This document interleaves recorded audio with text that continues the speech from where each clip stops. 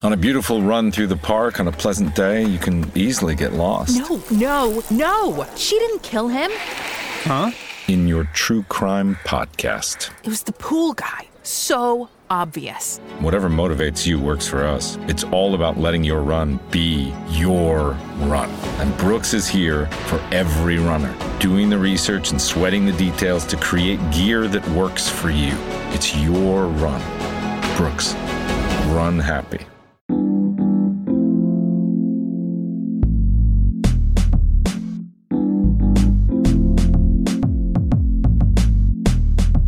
Regressing to the mean since 2015, it's the Hockey PDO-cast with your host, Dmitry Filipovich. Welcome to the Hockey PDO-cast. My name is Dmitry Filipovich, and joining me for a special immediately after the expansion draft results podcast, it's my good buddy, Ryan Lambert. Ryan, what's going on, man? What's happening? What's happening? Not a whole lot, other than it feels like this morning we woke up, at least I did here on the Pacific time zone, to just a tour de force performance by our good pal Frank Saravelli, where he was basically just revealing every single thing that was going to happen tonight. And then we all tuned into the actual televised event, expecting that we'd find out there'd be some sort of trades. And it turns out there has been nothing at all. So I have no idea why we just spent the past hour and a half watching that thing.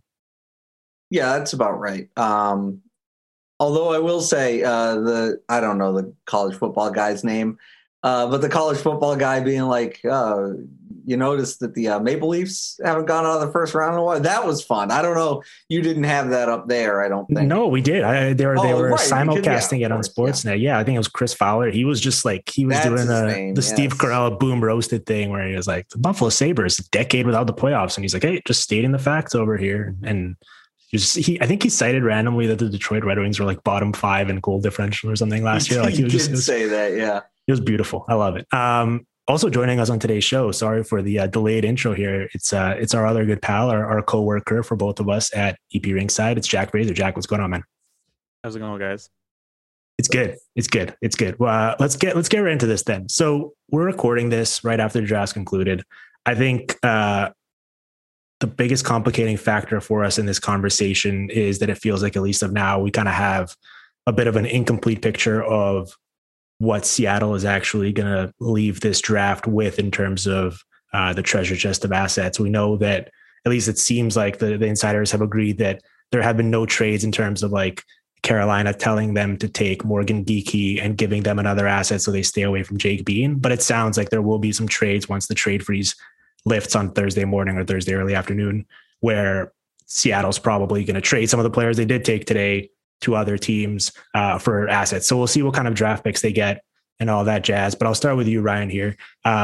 Where do you want to go with this thing in terms of your initial reactions of what they came away from this draft with, whether it was the right approach? You can take it any way you want. Yeah, I mean, I thought they were going to go pretty cheap. Like everybody was saying that from the get-go, that they were going to try to go into free agency with as much cap space as possible. And when I put my team together, I put like my mock draft of it. I was like, oh wow, you can get some pretty good players. Niederreiter and Shane Gostisbehere, I thought was an intriguing option. And they were like, what if we went even cheaper than that? What if we took several guys that Ryan Lambert, a guy who I know a lot about the NHL. I feel like I know a lot about developmental leagues. And they were like, what if we took like 3 guys Ryan Lambert has never heard of in his whole life? That was a direct shot at Carson Twarynski. Yep, him and True. Yeah, Alexander True is a big guy. Alexander True, yeah, guy I've definitely heard of. And yeah, it was just like, they went even cheaper than I thought. And so, yeah, like when I put my roster together, I was, I don't know, a few $million under the cap, with all 30 guys. And they said, no, that's too expensive. Right. Well, Jack, they, at least based off of Cap Friendly's current assembly of figures. Looks like they've committed about 52.5 million in cap space in terms of NHL contracts, to 10 forwards, 7 defensemen, 2 goalies. They've got 7 RFAs in the way. Most of them are going to be pretty cheap, so I don't think they'll swing it too much. 2 UFAs, the rest on two-way deals. And so that gives them about, functionally, let's say even in the low to mid 20s when they take care of a lot of those guys in terms of wiggle room with a full NHL roster essentially assembled. And that's much different than a lot of these other teams. You look at their current cap friendly figures and it's like, yeah, Minnesota also has $28 million or $29 million in cap space, but they have like 12 players under contract right now and are going to have to pay their 2 most expensive guys who will probably eat up most of that. So it's not like they really functionally actually have that much money. So it puts them in a very unique position in terms of basically being able to go and sort of dictate the market in terms of not only the excitement of, you get to be in this new market and it's going to be a fun story, but also we can pay you the most. Do you think that is the approach here in terms of how they're going to parlay that? Or do you think it's going to be much more of this sort of slow build where they're going to try to weaponize it by either facilitating trades for others or, eventually taking on some bad money to get future assets? Which way do you see them going with this? Yeah, it's kind of strange. I mean, you look at how this team was built. I think that they left a lot of guys on the table, like Niederreiter was mentioned, who I think probably could have gotten them some decent assets if they were going the kind of slow build route. Like, I don't really see a lot of guys on this roster who I think will return that much if they trade them. The one guy who really stands out is Mark Giordano, and they marched him out there in a jersey. So I feel like they're not going to turn around and send him to the Rangers tomorrow. I mean, I do understand the virtues of them going cheap, and I think I may have been a little bit more liberal with cap space than Lambert was in his mock draft, just because I figured that there were guys on the table who they would be able to flip who might have a higher price tag. But I mean, at the same time, like they went out there and they signed 2 free agents today to pretty sizable contracts, and those are the kinds of contracts that teams that are trying to compete at least somewhat would sign, with Adam Larson and Jamie Alexiak. And from all accounts, it sounds like they're going to be out there trying to get, or at least put their names in the rings for big ticket free agents. So it's kind of hard to really look at this team and figure out what exactly it is they're trying to do, because I mean, this roster doesn't seem like it's going to be contending for a Stanley Cup, even if they add Gabriel Landeskog to it. But, at the same time, if they're trying to, it really doesn't take that much to launch them up the standings in the Pacific Division. So I think that there's kind of a weird contradictory nature to how this team is built from my perspective, that I guess as free agency goes along, we'll get some clarity on what exactly this team thinks it is. Yeah, I thought there was a nice sort of middle ground or hedge for them to go here with a lot of the picks in terms of, Giordano and Jarnkrok, 2 guys they did take fit this bill, but I thought even JVR, although he has the second year left on his deal, or even Max Domi, who's currently hurt, but Nino, Jason Zucker, you have a bunch of these guys who are certainly useful veterans who their current cap hits in this climate might be, a tad high, and their teams would comfortably or gladly move off that money if they could. But for Vegas, they could bring them in. They could immediately be top line contributors for them. And then if things went well and they made the playoffs and were a great success story, you kind of ride that wave. But if things went south, like let's say they're an experienced goaltending, they come out of it with an 880 save percentage and they're suddenly losing a bunch of games, they can go ahead and retain 50% of that or whatever and flip those guys to contenders and get a bunch of those assets slightly belatedly back in return. And instead, they took a couple of those guys, but it really seemed like that wasn't their approach or their direction in terms of taking shots on some of those useful veterans, and instead going, as we talked about, the cheaper route. Like what they did with Philly was kind of the microcosm of this, where I really thought JVR, despite making $7 million against the cap over the next 2 years, was a worthwhile flyer for them to take and potentially either use or flip down the road. And instead they took this guy who by your model has a 1% chance of being an NHLer. Yeah, I mean, like the thing about kind of going the youth direction is that just by the nature of the expansion draft, like literally by the rules of the expansion draft, like the young players that you have available to you are 23, 24, 25. I don't see a lot of untapped potential in a lot of the guys that they took. And I was informed the opposite by many of the fans of the teams that they were taken from, because every depth defenseman and forward who's 25 years old is going to be a star in the NHL someday. That's right. But yeah, I mean, that's really the thing. Like I look at this roster right now, and with a few exceptions, I think that, not to be too harsh or indelicate, but the vibe that I really get is kind of likable losing team. Like they're a lot more cohesive, I think, than Vegas were. Like stylistically, like they really went hard on these kind of low event defensive forechecking, hardworking, like the kinds of mostly character guys who actually are pretty, good at what they're supposed to be good at. There's a couple exceptions to that, obviously, but I think that there's going to be a lot of fan favorites on this roster, and I think that there's virtue to that in terms of building a team. Like the Brandon Tanev contract might not be our favorite, but I'm sure he's going to play well in their market, and everybody's, a lot of people are going to be super psyched when he runs around and hits some forechecks. But, it's cohesive, but it's not cohesive in a way that I think is really going to lead to great results right out the door. And it's kind of with the lack of side deals reaping assets that we can get into in a second, I kind of have a difficult job seeing how this team is really going to be built up from where it stood right now in a way that's not going to be kind of extremely painful and take a couple years. Well, Ryan, I guess if you came away, not to be lazy and compare it to the Vegas expansion draft, because they had similar rules, but obviously I think teams approached it differently in terms of how they wanted to handle the transactions. They didn't give Seattle a free top 6 forward.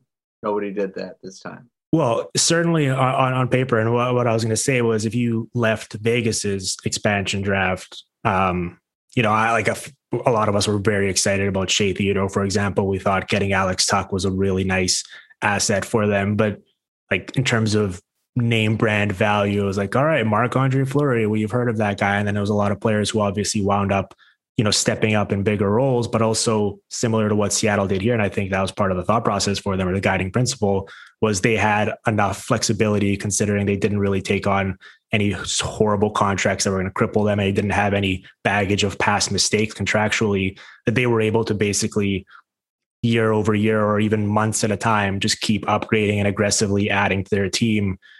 Whether it was even moves that didn't work out, like signing Paul Stastny, trading for Thomas Tatar, obviously getting Pacioretty and Stone and Pietrangelo, they were able to keep kind of upgrading and getting better and better, and bringing in those big names and big contributors to put them over the top. For the Seattle team, they have that opening, certainly both financially and also in terms of need. And they have a bunch of these, as Jack alluded to, kind of complementary, hardworking defensive types that a lot of great teams would certainly need and also prioritize, but they don't necessarily have the if you're looking at like the Tampa Bay model, it's like they literally have Yanni Gourde, but they have like the Blake Coleman and Barclay Goodrow types and all that good fun stuff, but they don't have the Nikita Kucherov and Braden Point, at least on paper here.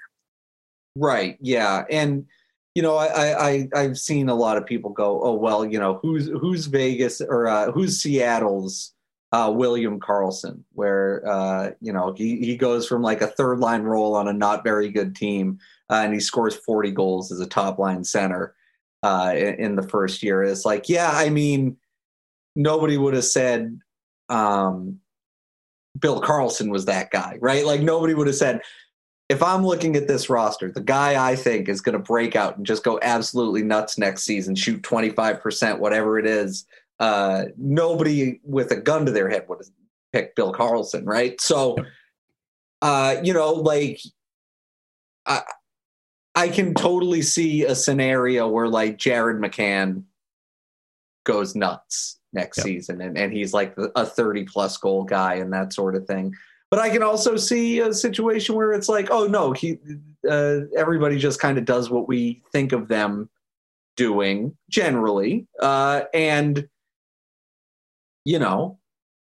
everybody's like a 20-ish goal guy, and they're not a very good offensive team, but they do seem to have, to Jack's point earlier, the horses defensively to kind of, keep it low event, low scoring hockey and try to get a bunch of 2-1 wins. Jack, when you put this list of players, acknowledging that it could change, they could wind up trading some of them at the time of recording now, when you put this collection of players into your lineup builder, what's the projection in terms of the point output for next season?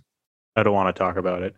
I just tweeted about 5 minutes ago that the projection that it's shooting out is making me question the mechanics of the roster builder because I just rejigged it about 2 weeks ago, and it's saying that this is a 100 point team. So that is leading me to believe that something must be horribly wrong. Or I gotta think that's a Dreger thing, right? Like they're just like, well, he'll just do it forever. 930 goalie or whatever he was last season, right? Like that seems like it would be the thing that would be driving it. Yeah, I did set it so that his results are kind of regressed back to the mean because of how few games that he's played. But I think that the big, I would imagine that McCann and Blackwell are two guys who are driving it a lot because those guys definitely had some PDO luck this season, some shooting luck that I feel like is probably getting overrepresented there. But I think at the end of the day, the one thing that I can take away from that before I completely disassemble the whole thing and turn it off and on again is that it does genuinely love the blue line. And I think that there is merit in how much it likes the collection of defensemen they've put together. Mark Giordano is obviously on a downswing, but he's still a perfectly good defenseman and can probably be relied upon on a top pair. Vince Dunn, we've been talking about for a couple of years as a potential entry in that kind of Devon Taves category of guys who maybe wasn't fully appreciated before and now in a new environment will be able to fully break out. And, Adam Larson and even Jamie Alexiak, who I think a lot of people are down on that contract. And I think that there's reason for people to be very skeptical about paying a defensive defenseman for 5 years on a deal.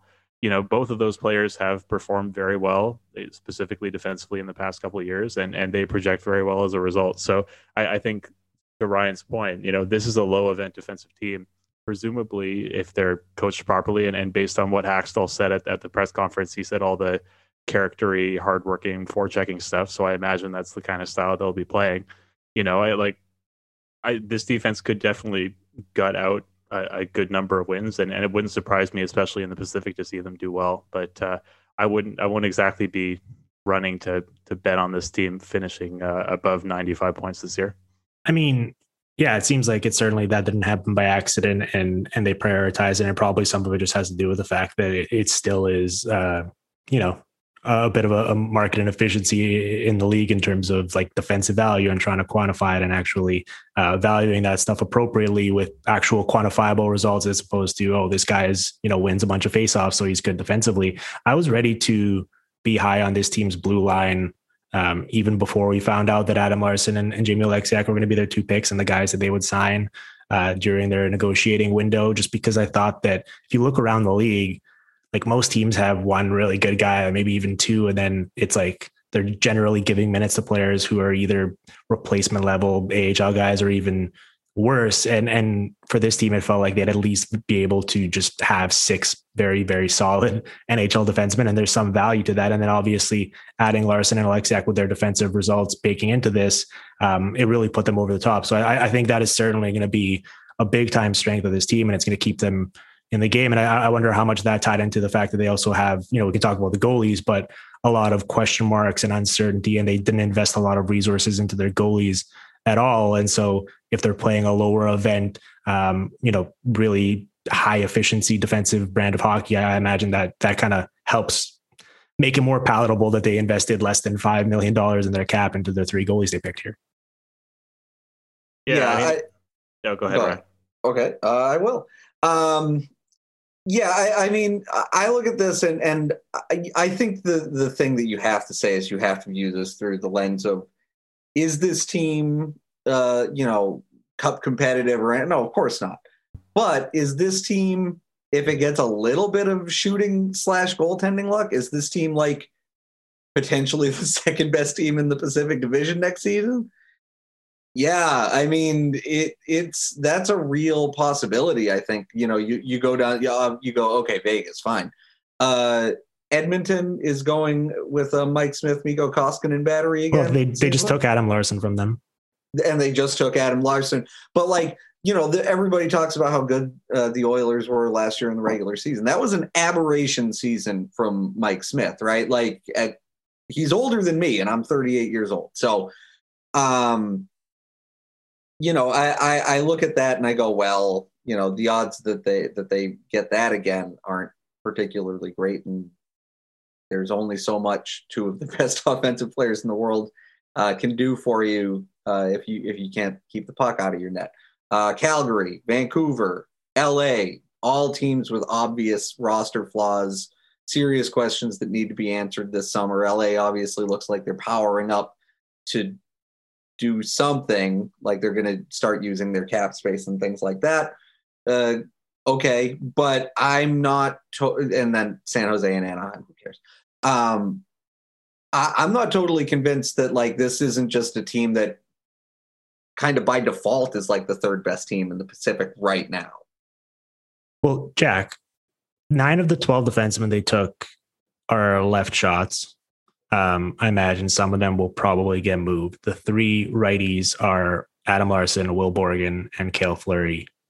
If only there was a right shot defenseman on the open market that could help provide the offense that this forward group might be lacking. Can you think of anyone that might fit that bill?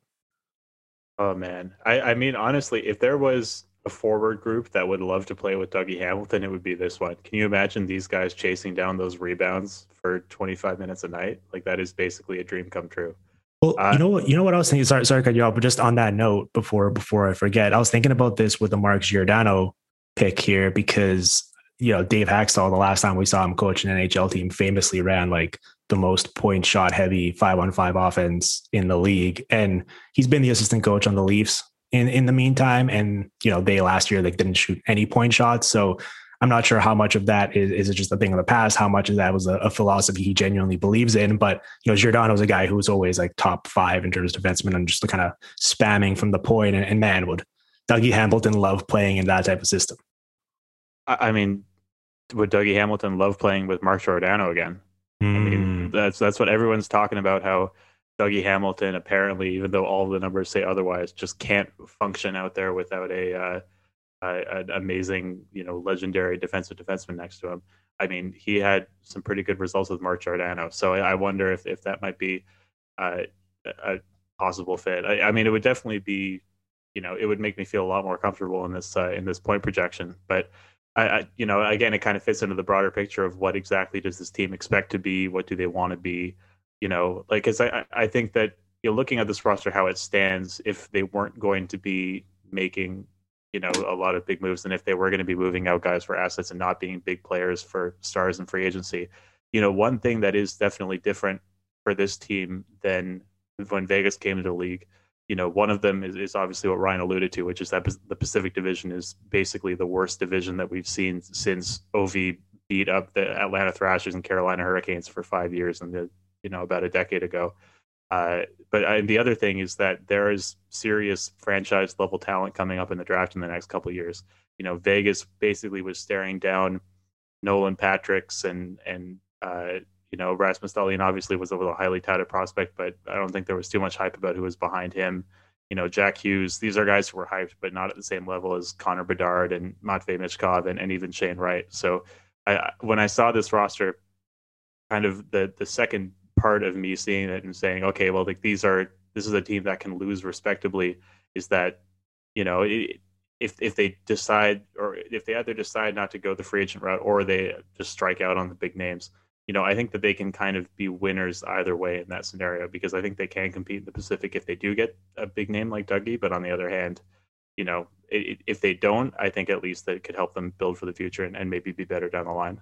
Well, Ryan, I've seen it's been kind of positioned as a lot of teams have been unable to be active over the past however long because, they were sort of in a gridlock or a holding pattern because they were worried about the expansion draft and they didn't want to take on future commitments and all that. And I'm sure there was part of it in terms of making the protection slots fit and sort of minimizing your exposure to losing good players. But like the flat cap was a thing heading into the expansion draft, and it's going to be a thing for the next couple of years. It doesn't suddenly go away now that this draft is over. And so I really did want to key in on how valuable an asset the flexibility they do have is, because I think it's sort of natural to, especially with expectations heading in, to look at this roster on Cap Friendly and say this is pretty underwhelming. And I think all three of us, the general tone is there's things we would have done differently, and they could have been more ambitious and kind of recouped more assets from this process. But at the same time, the amount of flexibility they do have both in terms of actual dollars and in terms of how few sort of, big money, long-term contracts they have on their books right now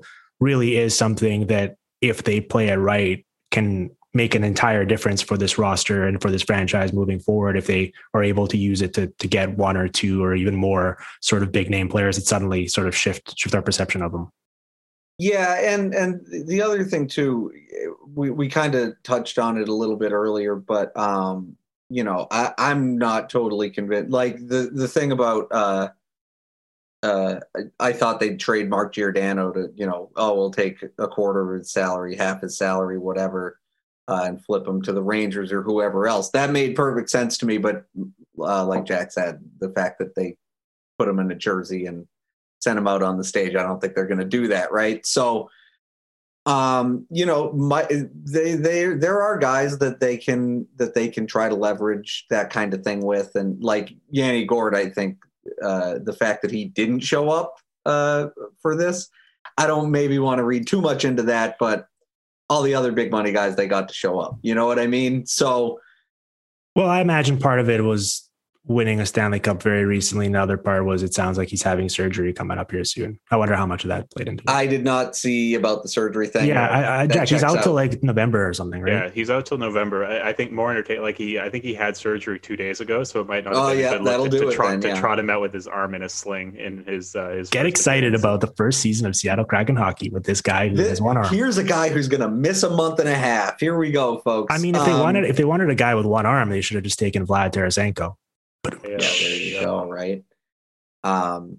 Yeah, the headline on The Athletic today was like chip on his shoulder or something like that. And I was like, uh-oh, can they say that? I think he has 3 chips on his shoulder. Yeah. And that is the issue. But yeah, so I don't know. I think the thing that I keep thinking about is, boy, if they like someone in who's a restricted free agent, why not, man? You know, like that's the thing I keep thinking about is like they're so well positioned. They're going to get the second overall pick. They're going to pick Matty Beniers, I think is the general consensus there. And yeah, they're not. Well, here's the thing. They have all of their picks, right? So they are available to offer sheet. I guess it kind of runs counter what Jack was just saying in terms of the uncertainty of there's some great drafts coming up here and they might not be good. And committing future picks with that uncertainty, with the star talent available in these next couple of drafts, I guess would give me a bit of pause to do so. Well, I guess it comes down to who they would maybe be targeting. And again, like RFAs, whoever signs RFAs with an offer sheet in this league, like it doesn't happen. So, you know, but I don't know if there's a guy coming on. I don't have a list in front of me, but if there's a good player coming on to his second contract, you know, he's like 21, 22 years old. They have the ability to really make it the other team think about it. That would be a lot of fun. I can't imagine Ron Francis getting himself frozen out of all the Hall of Fame alumni dinners in the future. But I mean, that would be very fun if they just came in right away, looked at the Pacific Division and said, "Oh, we're not going to be picking top 5 for the next 5 years." That's the other thing that I kept going back to too, is like there's like kind of an artificial floor to how bad they can be built into it, because it's like, yeah, we got to play the Anaheim Ducks like 8 times next year. We're going to win a lot of those games. Right. Yeah, there's a bunch of good RFAs, right? There's Elias Pettersson, which would be a tasty meatball for the Pacific Division. Oh, can you imagine? There's Cale Makar, there's Andrei Svechnikov. There's interesting routes for them to go. What do you guys think is the best use of that cap space then? Do you think it is the RFA route? It kind of feels like a waste of time on this podcast to talk about it just because it's the NHL and it's not going to happen. And we should probably devote our time to more realistic blueprints for them. Is it getting involved in the trade market and potentially becoming involved in the Jack Eichel talks? Do you think it's dipping toes in the UFA waters? What do you think? I think it'll be a little from the last two. I think they're going to sign a couple. Like, why, you know, apparently they have the green light from ownership to spend to the cap. You know, will they get all the way there? I kind of doubt it, but will they throw a bit of money around next week? Yeah, sure. And then, just having the ability to kind of be a team that if you're laundering cap money for a season, well, now's the time to do it. There aren't like huge expectations on you, and you can kind of see what you have and maybe get an extra first round pick for next season, that sort of thing. I don't know. Jack, what's your ideal next couple moves here for the Kraken? Yeah, I think that just anything that maximizes their assets is probably the best way to go. I mean, if they were unable to make expansion like side deals for expansion considerations, that's obviously a lot of value left on the table relative to what Vegas was able to do. Like we said, there were guys who maybe could have gotten them a decent return as rentals either this year or next year who they decided not to pick. So that's just more assets again left on the table. So, I mean, looking at kind of this team and how it's formulated and the lack of kind of extra picks and prospects that they've accumulated so far, I think that probably the best route to go would be, if they're doing the UFA thing, like if they want to be in on Landeskog and Dougie and all that stuff, it really should be kind of a go big or go home situation. Like there's, they should definitely not be looking at, your Philip Denos or Zach Hymans or that class of UFA, because that just seems kind of doomed to launch them right in the middle of the Pacific for the next couple of years. Right. Whereas, if they get Dougie, then great, that maybe speeds the process along and they can try to do something interesting short term. And if they don't, then I think that the cap space should just be spent on basically doing what we kind of thought they would do at the expansion draft, which is taking some bad short-term contracts to help some teams out of cap squeezes and getting some extra picks in return, because that is probably in their best interest moving forward to just get as many of those assets that maybe they weren't able to get early on and help them out moving forward. Yeah, I really wonder, on that note, how much of them walking away with this draft without any real Vegas-esque side deals was them asking for too much, because it did sound like, the prices were pretty steep in terms of like, oh, give us a first and a third and we won't take Mark Giordano and stuff like that. And then how much of it was teams just being so hell-bent on not being embarrassed by doing like bad trades with them that they were just like, all right, like just take one guy and we're not going to make the same mistakes we did. And if that's the case, then that might limit their ability to execute on stuff like that, even moving forward, even after this draft. Yeah, well, it's kind of strange because, like you said, teams obviously lived through the expansion draft the last time. They saw what happened. They saw the result, and they were obviously going to learn for it. And then we heard at the same time that Seattle had was asking for double what teams were giving Vegas the last time around. Like those two things really never seemed compatible at all. Like it didn't make sense that teams would have learned from the last time, but then decide to pay way more for Seattle. But all throughout this process, we heard it like a year ago that Seattle would be asking for a lot of assets. And we heard it 2 days ago that they would be asking for like multiple first round picks for draft considerations and stuff like that. So those two things never really gelled in my head. And I think we were all surprised to see that there were no side deals happening. But I think based on the process that we were hearing about the entire time, it really shouldn't have surprised us that impasse was going to happen. And I think Seattle has, I think a lot of people are a little skeptical about the job that Seattle did today as a result of that. Okay, let's take a quick break here, and then we're going to get into some specific decisions that were made on the other side of things. Recognize employees with Custom Ink. Show customer appreciation with Custom Ink. Outfit your teams with Custom Ink. Easily add your logo to your favorite products and brands at CustomInk.com. Make Custom Ink your custom gear partner with great customer service, quality products, and all-in pricing, along with personalized help when you need it and an easy-to-use website when you don't. All backed by a 100% satisfaction guarantee. Do it all today at CustomInk.com. Every deep playoff run starts with building an amazing team. Doing the same for your business doesn't take a room full of scouts. You just need Indeed. Don't spend hours on multiple job sites looking for candidates with the right skills when you can do it all with Indeed. Hate waiting? Indeed's US data shows over 80% of Indeed employers find quality candidates whose resumes on Indeed matches their job description the moment they sponsor a job. Something I love about Indeed is that it makes hiring all in one place so easy, because with virtual interviews, Indeed saves you time. You can message, schedule, and interview top talent all in one place. Indeed knows that when you're growing your business, you have to make every dollar count. That's why when you sponsor a job, you only pay for quality applications from resumes in our database matching your job description. Visit Indeed.com/Blue Wire to start hiring today. Just go to Indeed.com/Blue Wire. That's Indeed.com/Blue Wire. Terms and conditions apply. Cost per application pricing not available for everyone. Need to hire? You need Indeed. All right. I feel like we kind of set the table there in terms of, expectations and next steps and why they did what they did. Let's talk about some of the specific decisions here. I'm not necessarily as keen on spending 20 minutes talking about why they took Cole Lind instead of Jonah Gadjevich from the Canucks, for example, but I did think there was some interesting decisions that they made. So I'll let you go first here, Ryan. Give me one that either, you thought they'd do for sure on your mock and they didn't wind up doing, or even you can take it the other way and say, you were pleasantly surprised or happy that they went the route they did because it was a good pick.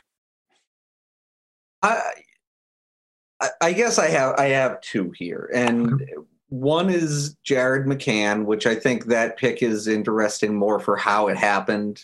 That's obviously a player people like us dweebs liked for quite a while. And I saw some people today saying, well, there's a reason he's on I think this is his 17th NHL team in his young career. There's a reason why. And it's like, yeah, I see that, right? Like, you can see where there's an argument that, he maybe can't play up in the lineup, but then every time he does, he looks really good doing it,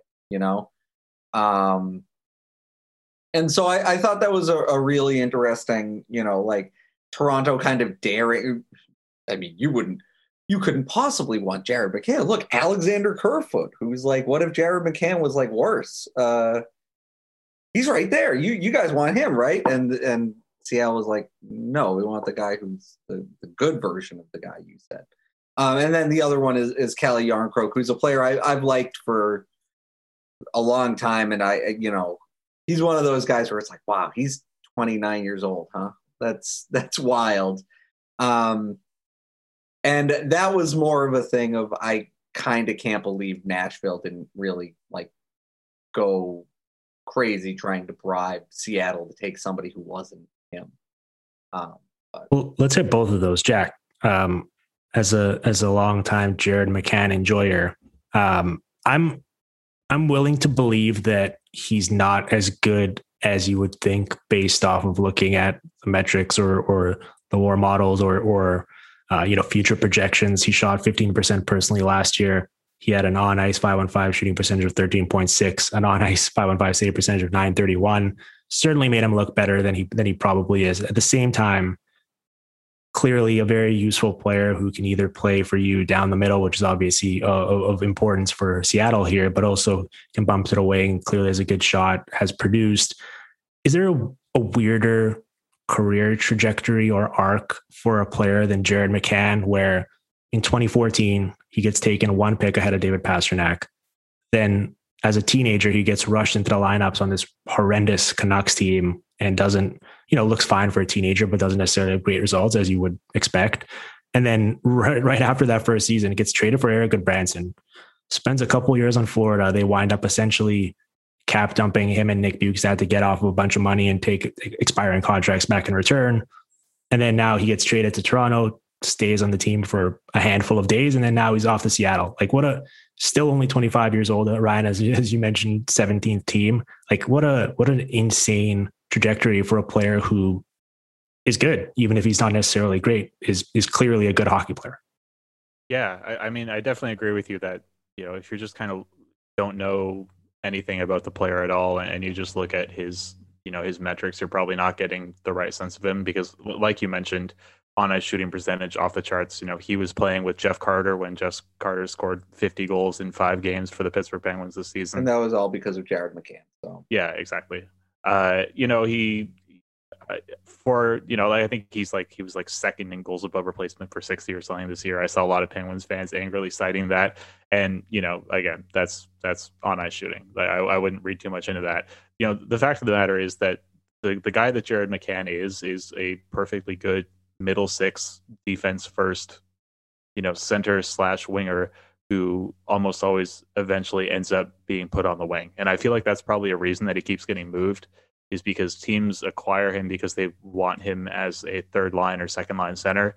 And then he kind of eventually, the coaches put him at the wing, and they lose patience with him because maybe they don't see him really as a particularly good winger, but he's not a guy that they want to trust at center. And I feel like that's kind of a lot of what's been going on, especially in Pittsburgh. I think that they always wanted more from him offensively in terms of generating chances for his line mates.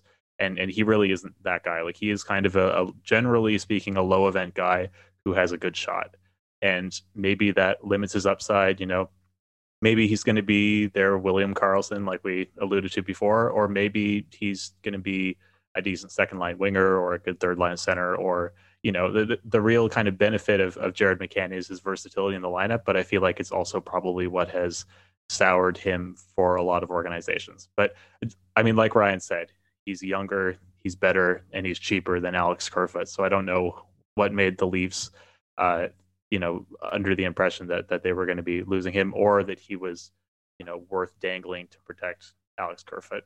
Well, that's the thing that's strange here, right? From the Leafs perspective, like it was a slam dunk, no brainer pick for Seattle as soon as he became available. But when they made that trade, you're like, okay, I assume they're going to go 7-3 here in terms of their protection and expose Justin Holl. And if you lose him, he's a valuable asset at $2 million as a second pairing guy, but more replaceable, or they're going to expose Alex Kerfoot. And instead, this wound up happening because they went 4-4 and exposed both guys. And clearly Seattle was going to take McCann. And then that was kind of the strange thing to me. Like, on the one hand, you could argue, all right, well, the Leafs lost a 7th round pick and Philip Hollander here. It's not the end of the world. If you look at what some other teams lost, it's a very palatable alternative, but it seems like it didn't need to go this way. And I wonder if they miscalculated it, or what the chain of events was that led to the ultimate outcome here. Yeah, I don't know. I've heard a lot of Leafs fans criticizing the organization by saying it's an endowment effect thing. And I think that if you look at, Justin Holl's results, he's kind of ultimately the guy, more so than Kerfoot, who the Leafs did all of this maneuvering to try to protect. They went 4-4 specifically so that they could keep him as their top 4 right defenseman. I think that Holl's credentials as a top 4 defenseman are essentially he plays in the top 4 and doesn't immediately burst into flames when he's out there. I don't think that he's a guy who you absolutely have to keep around. I mean, he's 29. He's fine. That's the crazy thing to me, right? Like, everybody talks about him like, oh, Jonathan, he's got so much more to give. It's like, this dude's almost 30. Yeah. I don't get it from Toronto's perspective, where it's like, you traded, because when they traded for Jared McCann, everybody's like, that's the Kerfoot insurance. They're just gonna use him in Kerfoot's role. He's probably gonna be really good playing behind Matthews and Tavares, and if they have to move him to the wing, they'll do it. And they were like, we actually would really like to protect our 4th best defenseman, who is eminently replaceable. It's weird. It feels like people, just because I guess they have a significant part of their cap devoted to forwards, and they score flashy goals. It's like, oh, the Leafs are this all offense team that is set it forward and actually needs more defensemen. And it's like, they need more good forwards. If you look at what happened in the playoffs and how, like, obviously not having John Tavares hurt quite a bit, but like, they could really use a Jared McCann player on this roster. And so when they did acquire him, I was like, this is a really smart trade for them. And I didn't even give up almost nothing to get him. You're like, this is incredible. Great job by Toronto. And then they were like, yeah, we actually don't want this player at all. Yeah, there was like a beautiful 3-hour window where Leafs fans actually liked me again. And then they decided to just throw it all out for Justin Holl. And I'm really mad at Kyle Dubas for doing that. Yeah, he almost did me a huge solid. There's still like this. Kyle Dubas only does the good trades. Lou Lamoriello still does the bad ones, right? Like, that's how we have to think about it. Quickly on the Yarncroke thing, another smart pick by Seattle. 1 year left at $2 million, I believe. Pretty much like the type of winger. I don't think he's going to play center, despite the team's needs. He's more of a winger at this point in his career, but the type of player everyone would want. And I think if they want to flip him, they'll certainly have plenty of teams lining up for him. his defensive metrics last year were off the charts. He was fantastic. I thought the hilarious takeaway from this was that the Predators protected 3 forwards, and 2 of them were Luke Kunin and Tanner Jeannot. Like that was, I don't know. I think Nicolas Deslauriers still being protected was the craziest thing that I saw, but that was a close second in terms of going the 5 defensemen and 2 of those forwards being that. Like if you're going to do that, Tanner Jeannot is way more. If you're going to do that, why are you panic trading Victor Arvidsson for 70 cents on the dollar 3 weeks ago? Like what? Do you want to hear my theory?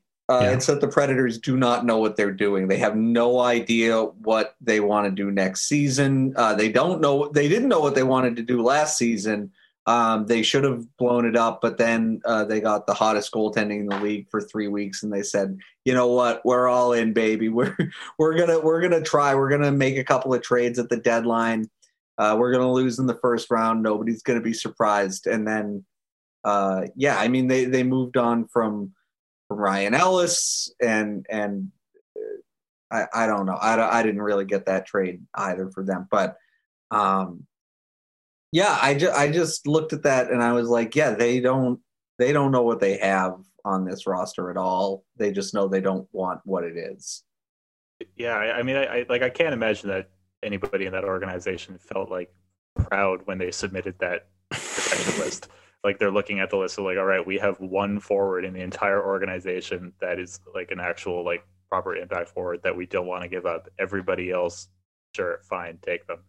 Like that, I mean, like the thing with the Järnkrok pickup is that it's the smart pickup for Seattle, but I mean, like it was the only not stupid pickup for Seattle. Like I saw so many people in the past 5 days who had Ryan Johansson or Matt Duchene confidently as their number 1 centers, and that never made an absolute lick of sense to me unless David Poile realized that he was 73 years old and sent them their next 10 years of first round picks to get out of those deals. Like I mean that one was totally obvious to me from the jump, but apparently there was some consternation about whether or not that was actually going to be the case. But in any event, regardless of how Järnkrok plays, I think he fits the roster very well. He's clearly part of this philosophy of the group that they've put together, and I think that they'll be more than happy with him no matter where he fits in. I agree. Jack, give me a couple of your most interesting picks for either good or bad reasons. So I mean, Vince Dunn is a guy who we've touched on a little bit. Another case where I think that there was a bit of a battle between the more highly priced name brand guy and a kind of lower in the lineup player. I've had so many St. Louis Blues fans come at me for presenting numbers that say that he is good at suppressing scoring chances, and they just send me YouTube compilations of him getting walked and turnovers and all this stuff. So I think more than anything, like I am incredibly curious just to see him on a different team. Like it really is one of those situations where I want to see if this is a legitimate situation where we've been missing something horrible about Vince Dunn this whole time, or whether it's going to be a thing where everybody in Seattle loves this guy and they're all buying his jersey and everything, and St. Louis Blues fans are saying, oh, well, he sucked when he was with us, but now he's good. I guess he must have learned something from Mark Giordano or something. Yeah. Tarasenko seemed like the no-brainer, especially when it was announced that he was going to be unprotected just based on name value. 7.5 million cap it for the next 2 seasons, makes 9.5 in real dollars this year. And I don't really know how to evaluate him or moving forward, because he, in his prime, was clearly one of the most lethal and just consistently great goal scorers in the league, where year in and year out, you could just count on 30, 35 goals from him. Over the past 2 years, though, he's got 7 goals in his past 34 games over that stretch, shot 6.2% last year. And it's not like, oh, that's an outlier. He's going to bounce back, because you could, argue that a big reason for that was because he has one functioning arm basically after all of his shoulder problems, and his shot profile changed in the process. And if he's not getting to the same areas and he doesn't have the same velocity and zip on his shot, then we shouldn't expect that to bounce back. And if that's the case, it's a real stay away in terms of the dollar hit. Now, you could argue that they could have taken him and potentially retained and flipped, because whether it's Philly or the Islanders, I believe there will be teams that are interested in Tarasenko's services and hoping that they can, get him back into full goal scoring form. But I really thought, just the way the discussion was framed in terms of like, oh, Vlad Tarasenko, you have to take him was missing some really important context there.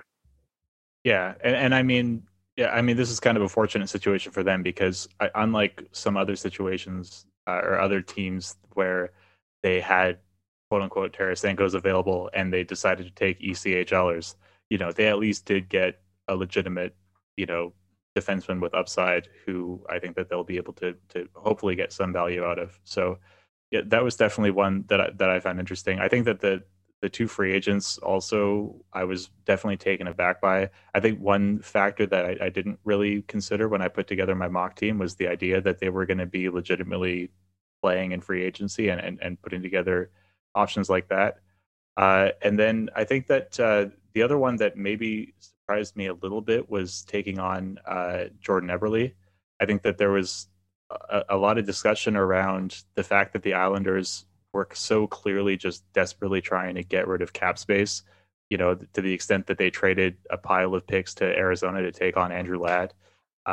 And now, we find out that, they just have moved essentially a 31-year-old player who signed for 3 more years, making $5.5 million, and they're just able to unload that contract for free. I was very surprised that the Islanders were essentially able to get away with that, and that, of all that type of player that was available to Seattle, Eberle was the guy in particular that they targeted. Even if I think that Eberle is a perfectly effective player, and I think that he's definitely going to be the most talented offensive player on this team. See the condition for the 3rd round pick that is going to Arizona in that Ladd trade? Yeah, and what the requirements are? It was bizarre. It was, I might be getting it wrong, but it was either Ladd appears, they don't get the pick. Like the Islanders don't have to give up the pick if Ladd appears in one game in 22-23. So basically he can't retire, but he also can't play for them. Right, that's what I'm saying. So it was like a situation of he just has to be LTIR'd. Is that pretty much? I guess they could buy him out conceivably. I'm not sure what the details on that would be, but it was a very Lou move. I thought. Bizarre. I mean, I think the difference here is so the Islanders shed 15 or 16 million in cap commitments for next season. I think in Eberle's case, and listen, it was necessary because they're going to have to pay Pelech. They're probably going to, I guess, bring back Sorokin, Beauvillier. They want to bring back Palmieri after the success he had for them, Zizekas. So they have a lot of money that they need to allocate moving forward.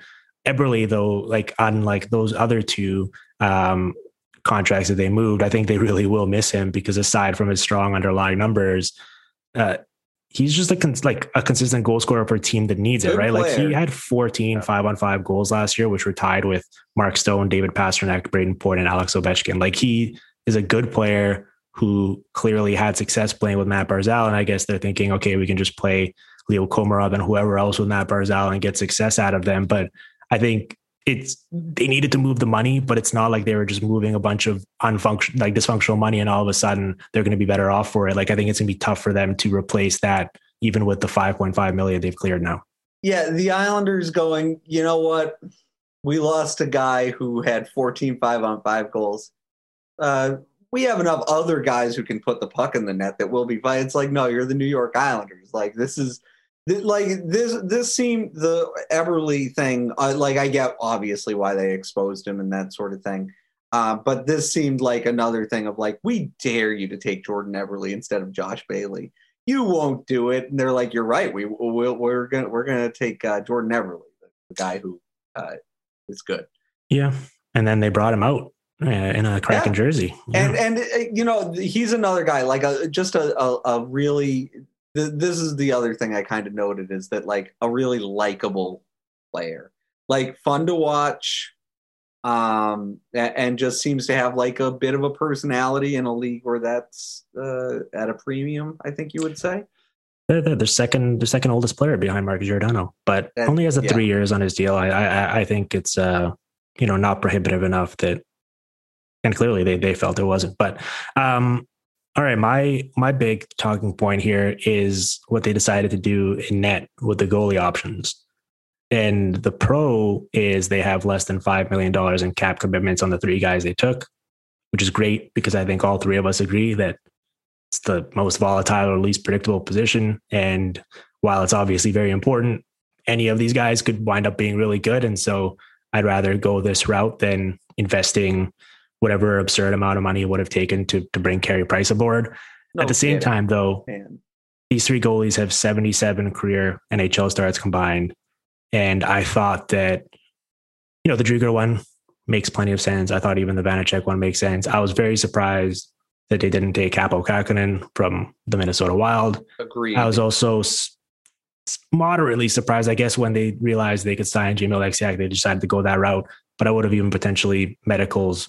We need to see the medicals. They need to be approved, but maybe even give Ben Bishop a shot, given how low of a commitment that is over the 2 years. But we'll see. I mean, there's a lot of big name goalies that are going to be available this offseason, especially in the free agent market. And if they have the cap space, they could be an interesting fit for high cap hit, low term on a bunch of those guys. And so maybe they'll go that route to bring in someone who's a bit more reliable, but it's a risk. But at the same time, we've talked about the defensive metrics that we expect on this team, and it might just be fine. And if Chris Driedger is legit, all of a sudden you have a great deal on him and he can play a bunch more games and you're going to be set. So I think it was the most interesting talking point for me, just because it fits in. It's like very on brand with this team in terms of like, I'm interested, but ultimately it could wind up not being nearly as good as we think. Yeah, I think that's right. I too was pretty surprised that Kähkönen didn't get picked. Carson Soucy, I don't really have a strong feeling about one way or the other. He's like in his mid to late 20s. He's fine. And yeah, I mean, I think that these were the three best goalies you could get. How do I want to say this?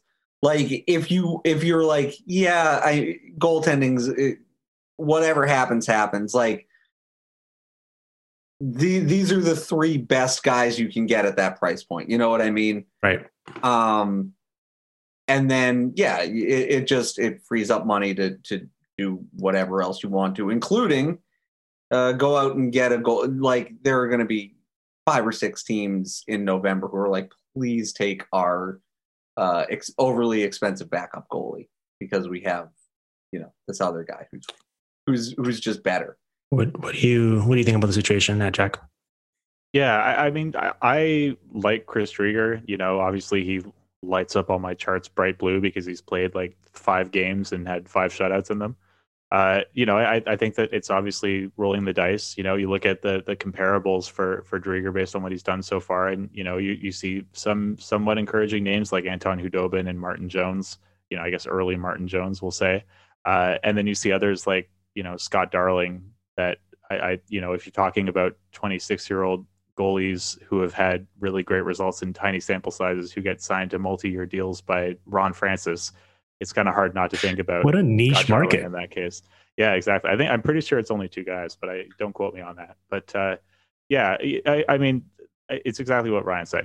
They were in a position where they basically had 2 roads to take. They could lock themselves into Carey Price and sell a couple extra jerseys, which apparently is the most important thing that any team can possibly do when building for the future, or they could just give themselves maximum flexibility, and it seems like that's what they did. So I don't have any issues with how they approach the goaltending, and if everything goes completely south, I don't think it's the end of the world. And if it works out, any of those 3 guys theoretically could end up being legitimate goalies because it's goaltending. Who knows what's going to happen? So, Kähkönen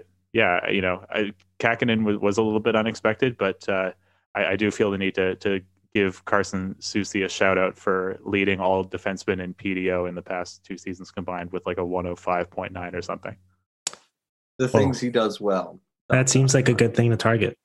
Him and Jonas Donskoi's shooting percentage last season. Exactly. May I interest the 2 of you in a 27-year-old defenseman who posted a league worst 36% on ice expected goal share last year and quite visibly dragged down every single person's numbers that he shared any ice time with? You mean the guy who's going to fix my Seattle war roster builder projections by putting him on the second pair? Right. I think I might just skip fixing the model and just do it by putting him there. Also worth pointing out, the son of Paul McDermott, who played with Ron Francis on the Hartford Whalers in the late 80s. If anybody was wondering for some, there's always baseball. one, right? There's always one where it's like, he's been to Seattle twice. So this is the connections have always been there. Yeah. I mean, listen, ultimately, like, it's not going to make or break them. It wasn't a great list to choose from. It's like, they missed out on Blake Lizotte and Cale Clegg or Carl Grundstrom. But that one was a weird one. I thought the Gavin Bayreuther pick from Columbus was a bit wild, considering he's a 27-year-old UFA with 28 career games to his name. Similarly, I think kind of what we talked about with Tarasenko, like initially it was like, whoa, of course they're going to take Max Domi. And then immediately, whenever you talk to anyone in the league, they'd be like, yeah, they're definitely not taking him because he might be out for the first half of the season and who knows what he's going to look like at that point. And they might not even be able to flip him. So it's just not worth it. But I thought whether it was Dean Kukan, I heard a lot of smoke around him, or Kevin Stenlund, who I'm interested in. I thought there was like, they could have at least gotten an interesting young player in return. And instead they went this route. And that was like, when we find out that there was no side deals to take Gavin Bayreuther, it's like they intentionally did so. Like this was their own doing. I found that one to be very bizarre. Gavin Bayreuther, now that I think about it, let me look this up really fast. But a classic guy who was like 23 years old playing college hockey and looked incredible, Yeah. And I want to say around that time, there was some pretty serious interest in him from Carolina. I think he ultimately signed with Dallas, if I'm not mistaken. But like, I feel like I had heard that Carolina was like, damn, this kid rocks. And it makes sense.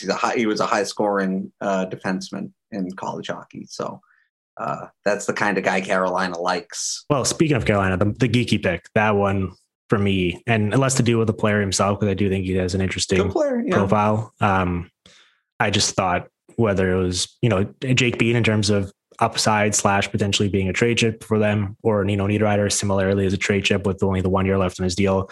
I thought like it was a kind of a coin flip between those two, but there was no other options. And then they just came sort of out of left field with geeky. And I imagine the Hurricanes themselves are very happy with that being the outcome, so they can keep both of those two other players instead.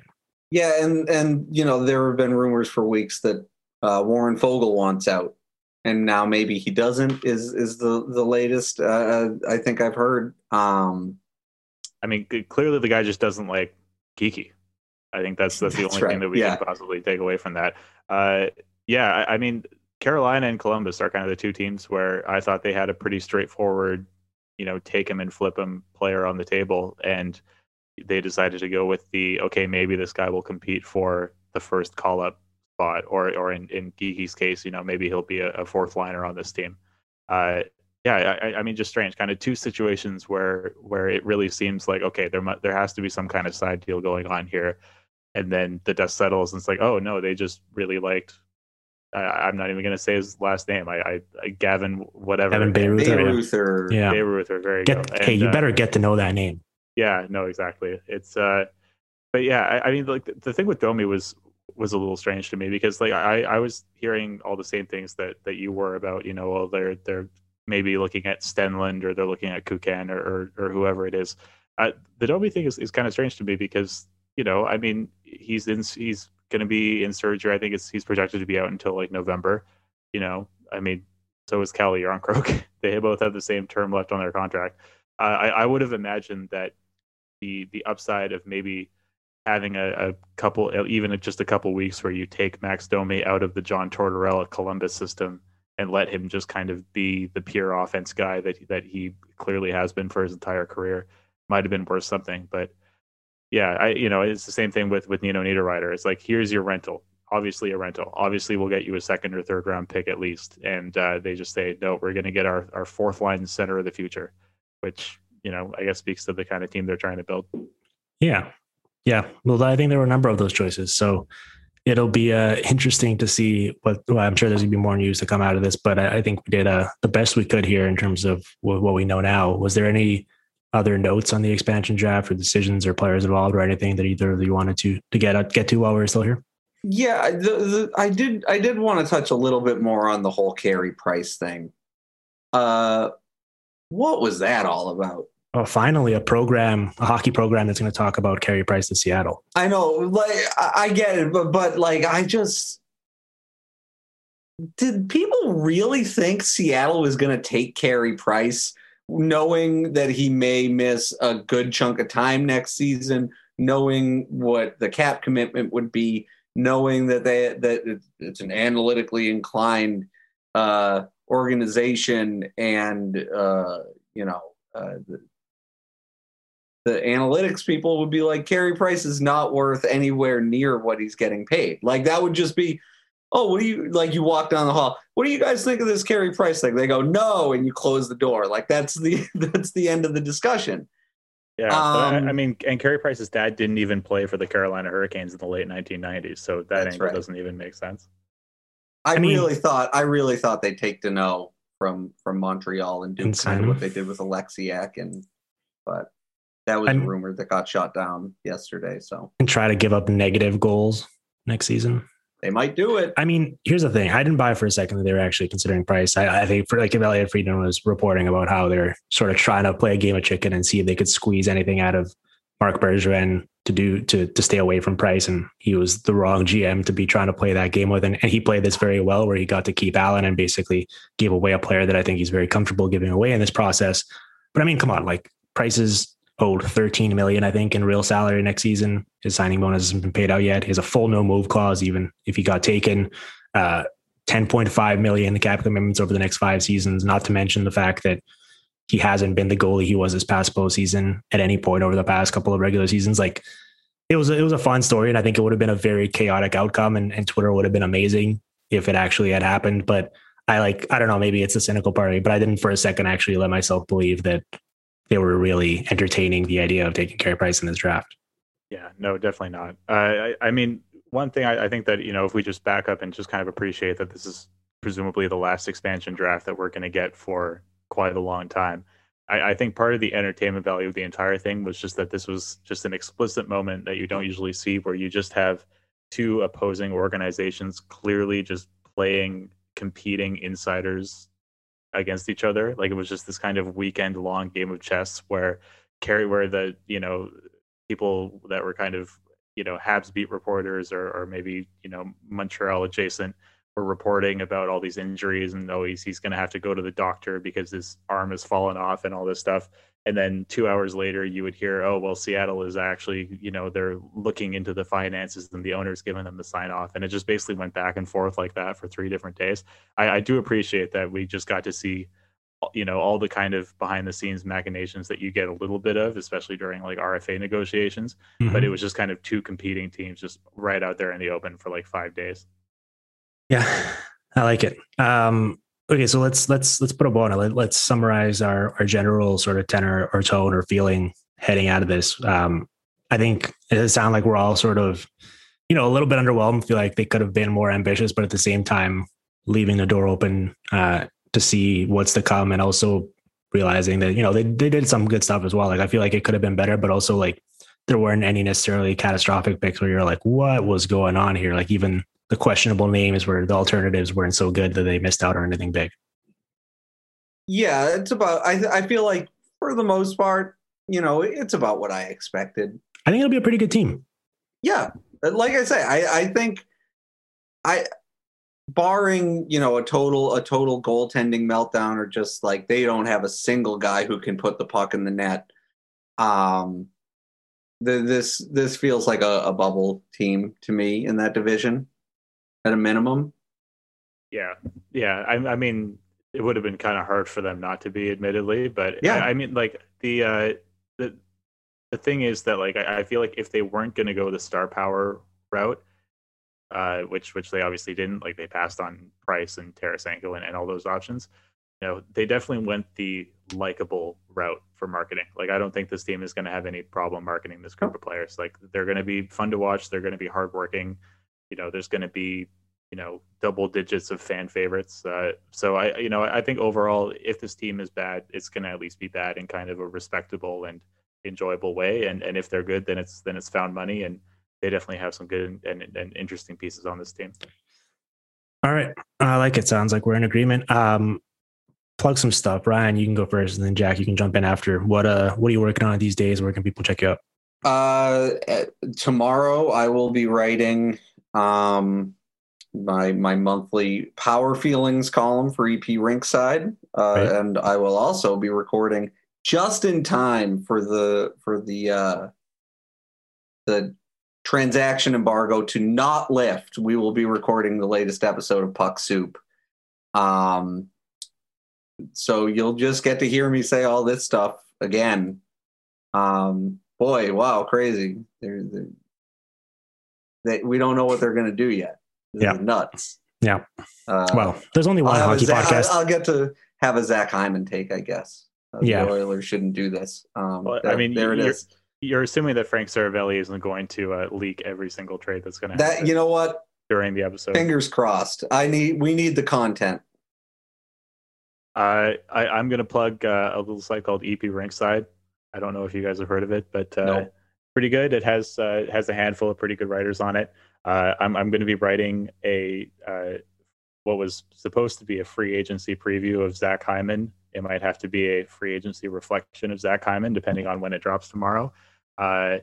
He's a good player. I don't know if he's a 7-year good player. I feel maybe like 8.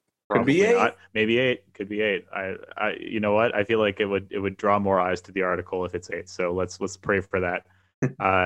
And you can just find me on Twitter at JFreshHockey. Going to be doing obviously a whole lot of stuff for the upcoming free agent frenzy. But I was very glad that all of this stuff dropped earlier today, so I could basically take the afternoon off and spend it outside instead of anticipating dropping 30 player cards in 15 minutes. I like it. Well, great job, guys. I appreciate you taking the time. I'm going to quickly plug some stuff myself so that I don't have to record a separate outro. Please go rate and review the PDOcast. It's greatly appreciated. If you want to prep for Friday's entry draft, we did a mock draft with Chris Peters and Cam Robinson recently on the PDOcast. Also, our website, which we've talked about a couple of times now, EP Rinkside, has the best draft guide in the game to help prep you for it. I believe if you use the promo code draft guide in all caps, it gives you 3 free months off an annual subscription, and you get access to the work of all 3 of us. So please go check that out if you haven't done so already. And enjoy the upcoming transactions and the entry draft. And we will be back with a PDOcast soon, and we'll be back with each of you soon as well on the PDOcast. So thanks for listening. Thanks for the 2 of you for coming on the show, and enjoy. Thanks, bud. Thanks. The Hockey PDOcast with Dmitry Filipovich. Follow on Twitter at DimFilipovich and on SoundCloud at soundcloud.com/hockeypdocast.